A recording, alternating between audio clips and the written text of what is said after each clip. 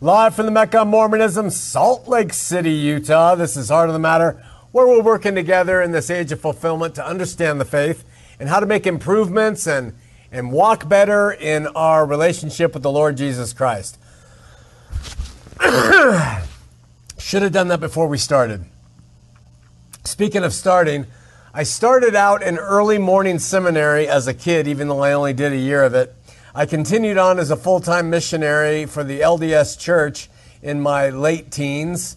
I taught through it once as an LDS seminary teacher when I was a young married man. And then after leaving Mormonism, I entered the Calvary Chapel School of Ministry and went through the entire thing twice with listening to Chuck Smith teach through it verse by verse. I've read and studied it nearly every day for the past 28 years, almost every day. And for the last 10 years or so, I've spent, I have prepared and then presented 2 different 90-minute verse-by-verse teachings through the New Testament.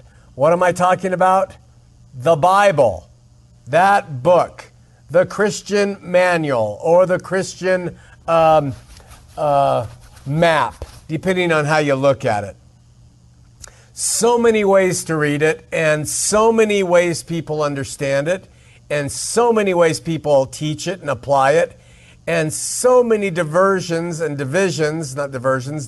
over it, what it says, how to interpret it. I mean, just one passage, and you could split a room with it. It's unbelievable how much that book causes division in people's lives. We have people who say, every single word of the Bible you're holding in your hands is true. The Bible says it, I believe it, that's all there is to it. They say things like that, and they have a certain attitude toward living their Christian life. We have the people who say you must take every word of it literally. They literally do. And there are people who spiritualize its contents, which is just as dangerous. We have those people who say it's just a big metaphor. We have other people say it's make-believe, that it's full of myth. On the spectrum of what people think about the Bible, it's amazing. We have people who call themselves higher critics. They're like PhDs and advanced degrees and study the actual manuscripts that we have in the language, like Bart Ehrman, and they criticize the Bible. And then we have other people who are at Harvard and Yale, and they're studying it, and they support every word of it. That book is such a point of contention in the world today, and it doesn't need to be. We're working together on the show to try to help free the faith up, now and in the future, from the Christian craziness that comes from the Bible. I'm not going to talk about the higher critics and all their PhDs and all the stuff they say. They're in a different arena. They can say and do what they want. I don't care. I want to talk about, from the grassroots, from the people who call themselves Christians, the attitudes that lend to this overzealousness and this attempt to push out practices and views that cause the world around us to say, I will never be a Christian, because of the people like that. And I'm hoping that we can start to bring in some reason. I'm not talking about human reason. I'm talking about the Spirit-moving men and women to just reasonably approach that beautiful book that we study. Imagine 2 sets of parents. You can do this in your own mind and just think about the people you have seen as the result of these 2 different sets of parents.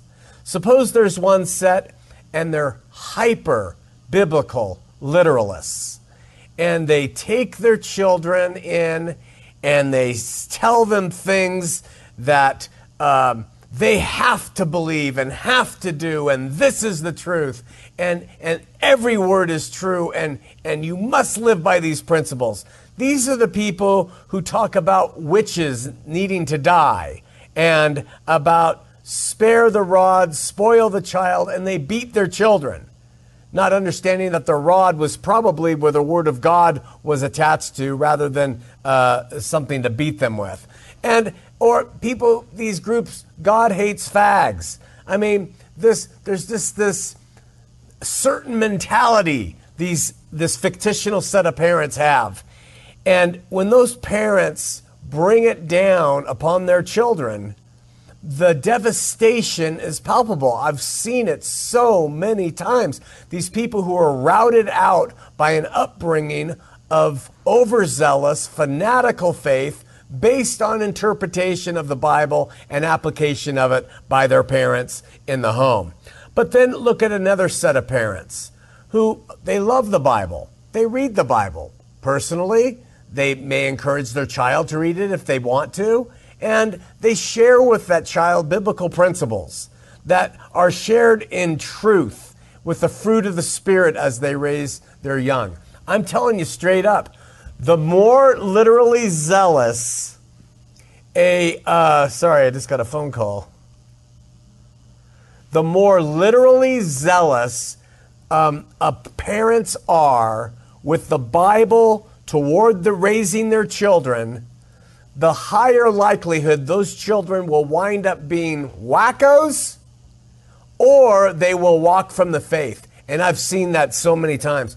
So many of my personal critics who are out there who know me and criticize me personally, I know them personally, and many of them, most of them, have children who have left the faith. Why is that? Because they beat their children with the faith and the tenets of the Bible, with the overzealousness, with the literalness. And by the time those kids are able to leave the home, they're ready to leave the faith too. This doesn't need to be.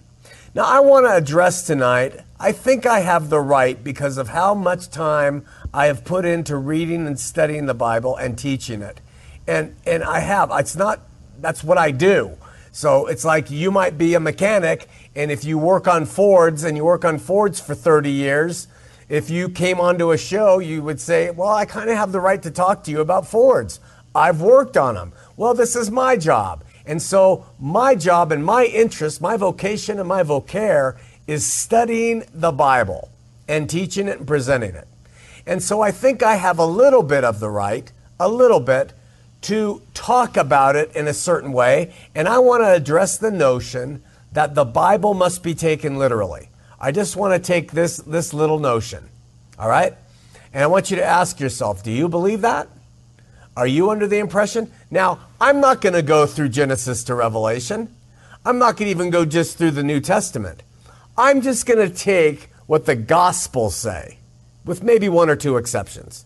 I'm just going to go with what the Gospels say. And I want you to tell me, when you read the Gospels, do you believe you should teach your children? And do you believe that Christians should believe that the things I'm going to read are literal and should be practiced literally? So let's start off. Wendy has mined our passages and gotten them ready for the screen. In Matthew 5:29-30, Jesus himself says, "And if your right eye offend you, pluck it out and cast it from you.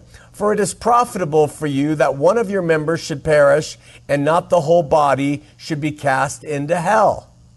And if your right hand offends you, cut it off and cast it from you. For it is profitable for you that one of your members should perish, and not the whole body should be cast in hell." All right, that's Jesus' teaching in the Scripture. Should we take those literally?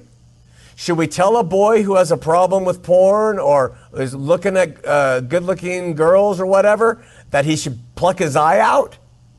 And if he's using that right hand for something bad, he should cut it off? Is that what we want to suggest the faith is about? How about Matthew 5:42? Jesus says this plainly, "Give to him that asks you, and from him that would borrow of you, turn not away." That's a little passage, Jesus says. Do you believe that? Should we do this without exception? I live downtown with my wife, and A homeless man walks up and says, I need your car. Let me have it. Can I borrow it from you? Should I just give it to him? Jesus there says I should. Now, you might be saying, well, we have to take it into context. Wait, that's not what Jesus says. There's no context that says, but, use your reason and logic here and think things through in that passage. It's a passage, and you either take the Bible literally or you do not. If you take it literally, then my friend wants to borrow $10,000 from me. He's a heroin addict. Scripture says, Jesus says, if he asks you, do give him what he asks. That's directly what he says. A biblical literalist should do that. You see, we have biblical literalists and scripture citing folks wandering all over this world, correcting everybody by and through the scripture. What do? Listen to them and their views and explanation of the scripture? Or do we trust in the fact that God gives those who believe on him his spirit to discern and to interpret those words and apply them to their lives today?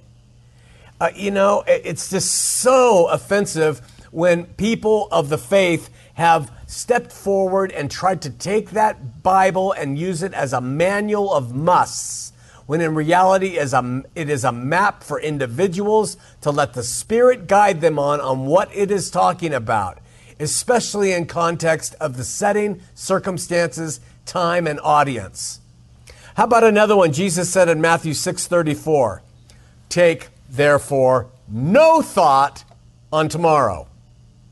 For tomorrow shall take thought for things itself, sufficient unto the days the evil thereof.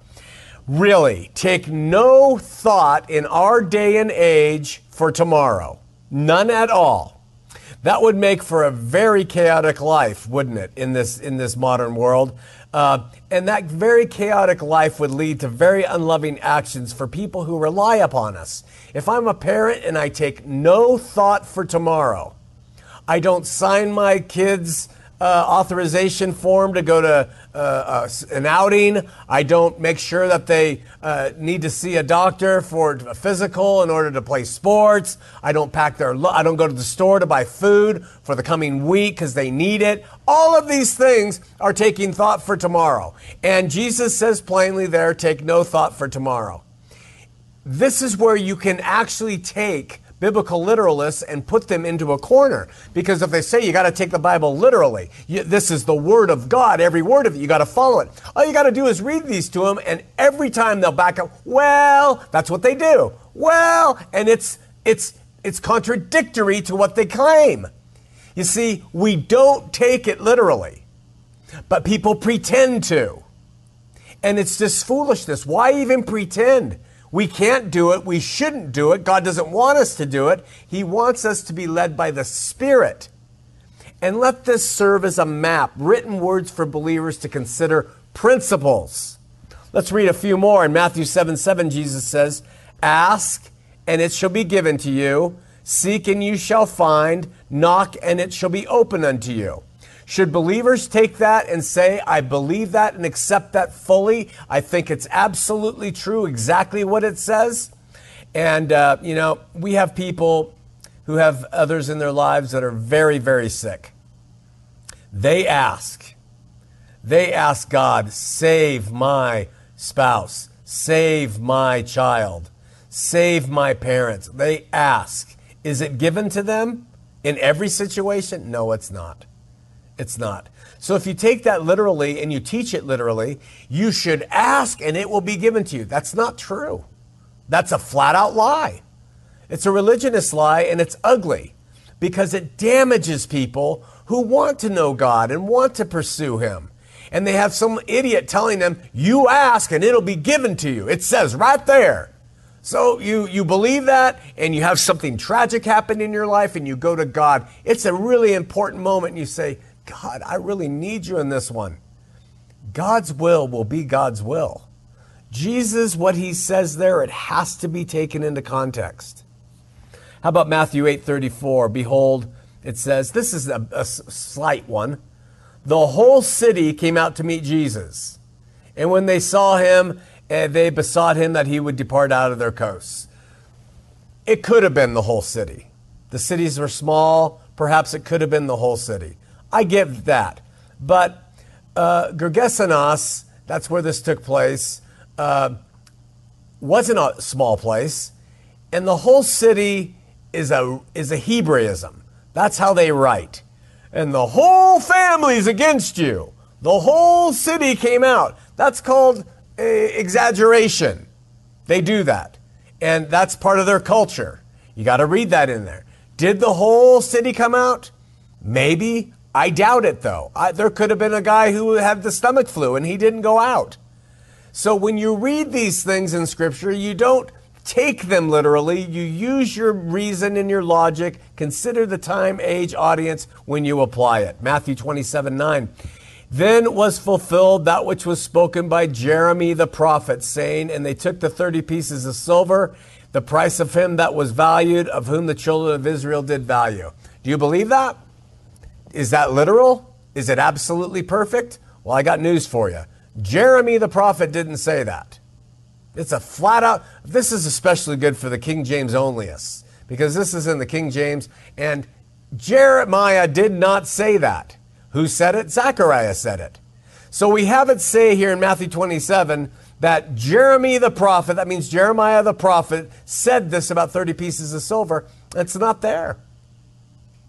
It's just not there. Now you could be a zealot and say, well, I believe what it says in Matthew 27:9 that Jeremiah the prophet wrote this, spoke it, and wrote it. We just don't have it. Then I would say, well, do you trust the book of Jeremiah? Because it's not in there. You can't have it. We got to divest ourselves of the crazy literalism, the crazy fanaticism that goes on with religion. And I get how it happens because I've been that way. I've read things and I've said, wow, that's what it means. That's what it means. I should do that. How am I living up to it? You have to, if you want to be free in Christ, use your mind. God gave you reason and logic and an ability to think. He tells you to worship Him with your mind too, your whole mind. How about Matthew 8:21? And another disciple said to Jesus, Lord, suffer me to first go and bury my father. But Jesus said to him, follow me and let the dead bury their dead. Now, have you ever read that and thought, man, that's pretty harsh, Jesus? You know, we're supposed to honor our father and mother. My father's dead. My mom needs me. I need to go bury my father first. And he says, let the dead bury the dead. Follow me. You know, that almost sounds like a cult leader, right? No, it doesn't. You just take it into context. This was a message of Jesus knowing their heart. And He was knowing whether they wanted through their heart to really follow Him or not. And so He was saying, this is a matter of priority. You're going to follow me with everything you've got or you won't. The let your dead bury their dead was probably a proverb that they used at that time that had a very different meaning than the literal way that we would read it today. Nevertheless, I think you should hear that. Let's grab a few from Mark 9:41. For whosoever, listen, shall give you a cup of water, Jesus says to His disciples, to drink in my name, because you belong to Christ, verily I say unto you, he shall not lose his reward. Was that absolutely true? The apostles are walking through a city and there's somebody there and they say, here, I know you're representing Jesus. Let me give you a glass of water. And they do that. And they will in no way lose their reward. All right? You want to be a literalist? Then you could say that's true. They could be mean people. They could be hurtful. They could be beating their wife. They can do everything, but they had a moment where they wanted to reach out with a cup of water and give it to the disciples. And because of that action, there are people who read that and say they did not lose their reward. Do you really think God works that way? Or is there some thinking to go on behind why Jesus would say that and what's behind it? These passages have to be considered in context. Mark 10:21. Then Jesus, beholding him, loved him and said to him, one thing you lack. Go your way, sell whatever you have, and give it to the poor, that thou shalt have treasure in heaven, and come, take up the cross and follow me. Of course, we could say, well, that was just to him. That was just to that rich young ruler. And Jesus was getting into his issue. His issue was his possessions. And so in that case, he's just talking to him. And I would say, okay, that's a good way to see context. So we can take that literally. To him, that's what it meant. It's an interesting one, though, because Jesus says it to others, too. Sell all you have and follow me. So are we to believe that? Are we to go home and liquidate all of our earthly possessions, everything? Should I sell all? It says all you have. Should I sell my shirt and walk around naked? God forbid, right? So you've got to use your brain. And because we are saying you have to use your brain, you know what that does? It makes the scripture more of a map than a manual, because it's interpreted subjectively by the reader through the Spirit. If these cases we have to think and interpret it, and we have to pull away from some of the interpretations that have been given us by our forefathers and leaders, then we are proving the case that the faith is subjective. And I try to make this point over and over again when we talk about such things. This is an interesting one. It deals with the men who tortured Jesus and before crucifying him. And it says in Mark 15:19, ready? You going to believe this? And they smote him on the head with a reed, and they did spit on him, and bowing their knees, they worshiped him. Do you take that passage literally? So they first spit on him, then they hit him, they spit on him, and then they worship him. Are you supposed to think when you read that? Are you supposed to say, well, they weren't worshiping him in the sense of this is the Lord God with us. They were just bowing down to him.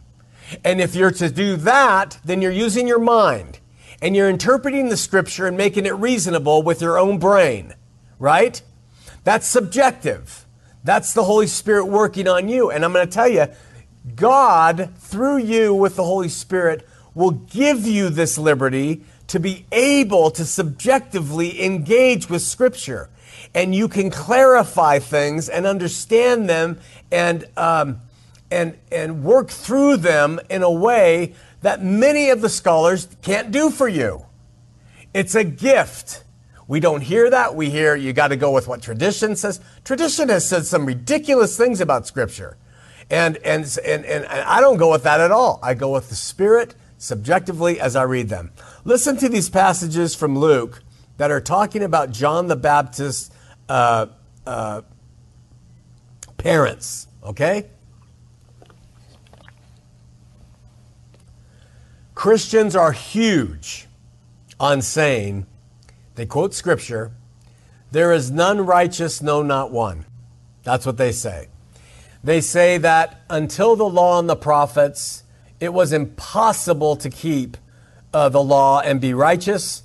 And as a result, all were sinful. And the only way for the Holy Spirit to move into an individual was going to be through faith on Christ once he shed his blood for the sins of the world. You got all that? Now listen to these passages. First of all, Luke 1:5, describing John the Baptist's parents. There was in the days of Herod, the king of Judea, a certain priest named Zacharias of the course of Abia, and his wife was of the daughter of Aaron, and her name was Elizabeth. Ready? They were both righteous before God, walking in all the commandments and ordinances of the Lord blameless.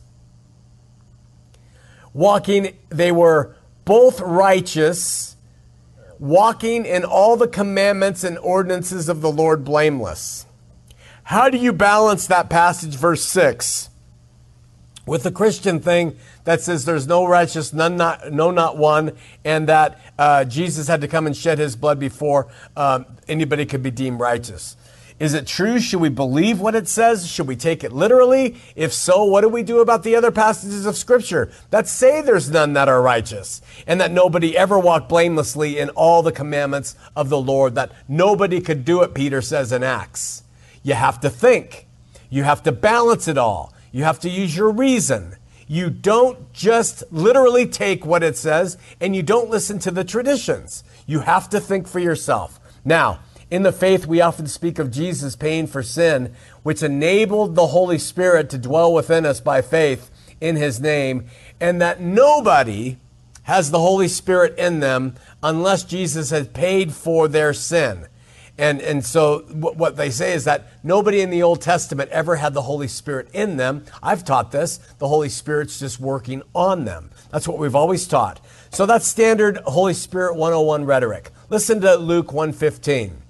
Talking about John the Baptist, for he shall be great in the sight of the Lord, and shall drink neither wine nor strong drink, and he shall be filled with the Holy Spirit even from his mother's womb.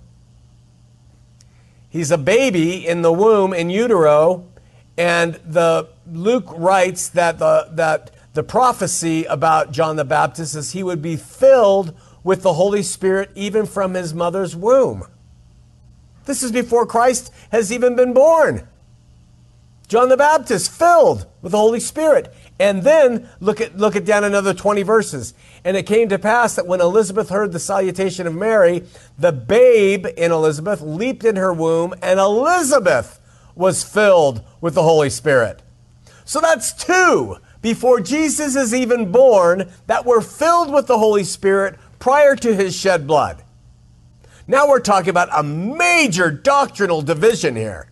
Because, the great theologians, no. Does it show you that God can do things outside the box? Does it show you that you can think outside the box?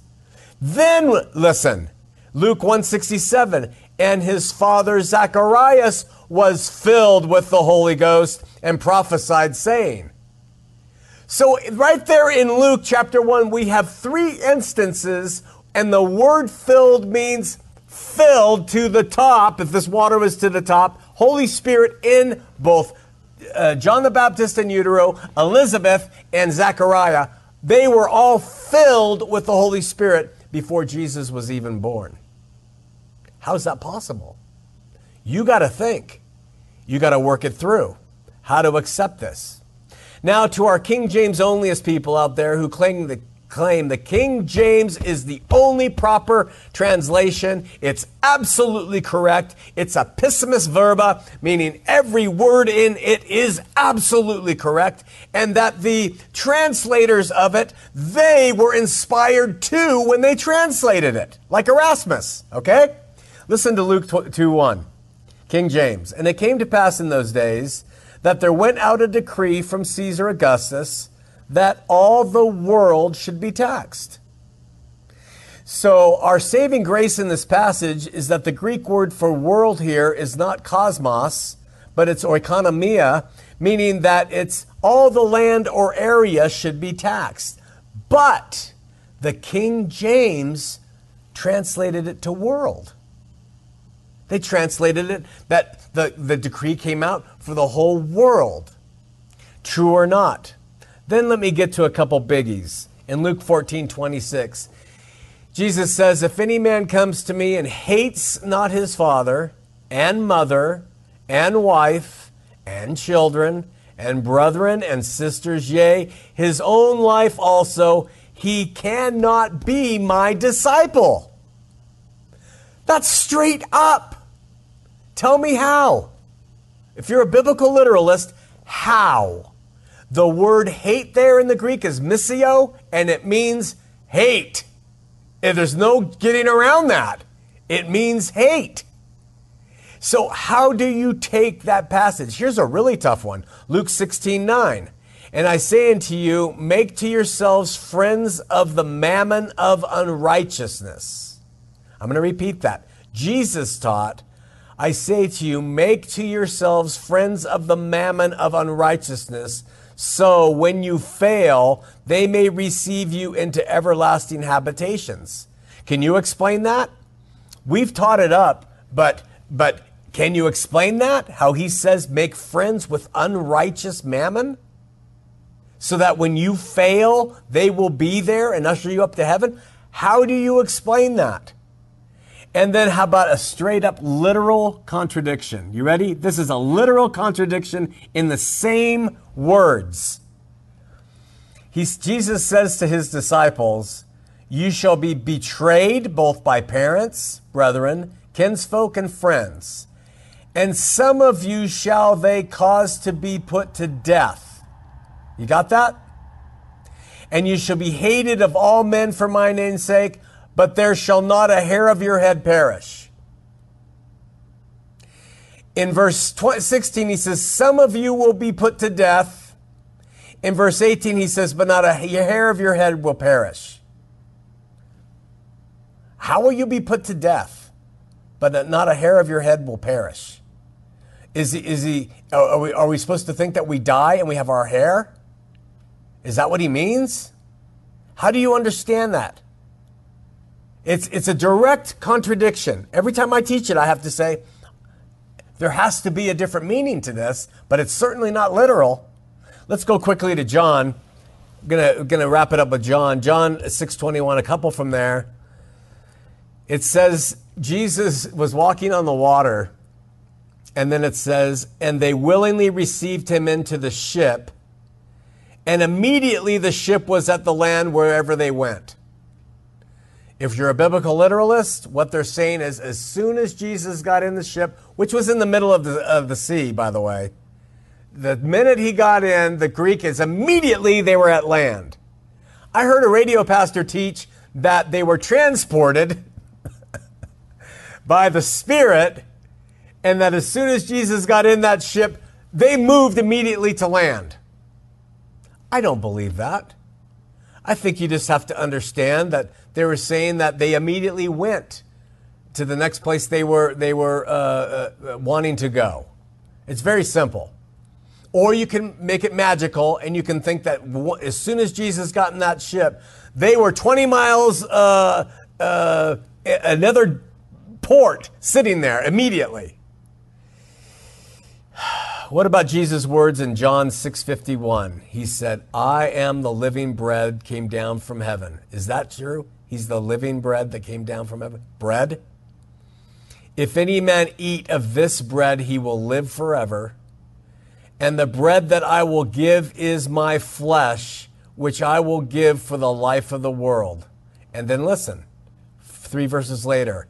And whoso eats my flesh and drinks my blood has eternal life, and I will raise him at the last day. Are you a biblical literalist?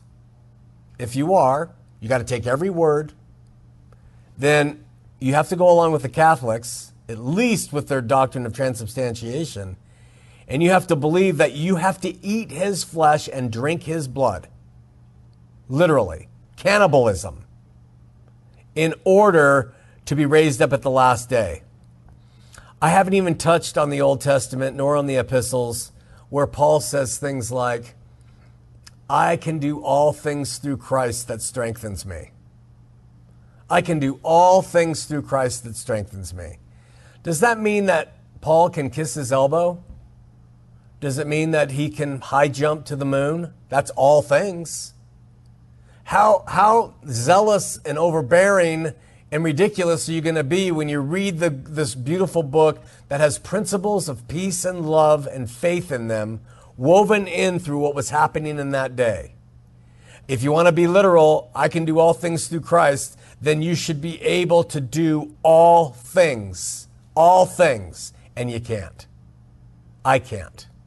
Nobody can, right? We're just scraping the surface here, folks. And it's time that believers start stepping out, defending Jesus, and saying in their heart, saying, we don't need to be this way. We don't have to be these zealots that are foolishly living by these creeds and these ideas and opinions and attitudes that don't hold water with reason. They don't make any sense. In that way, we're going to help propagate the faith to people, and rather than offend them and cause them to want to have nothing to do with it. We want to hear your thoughts, so write them below, and we will talk about them tomorrow night right here on Heart of the Matter.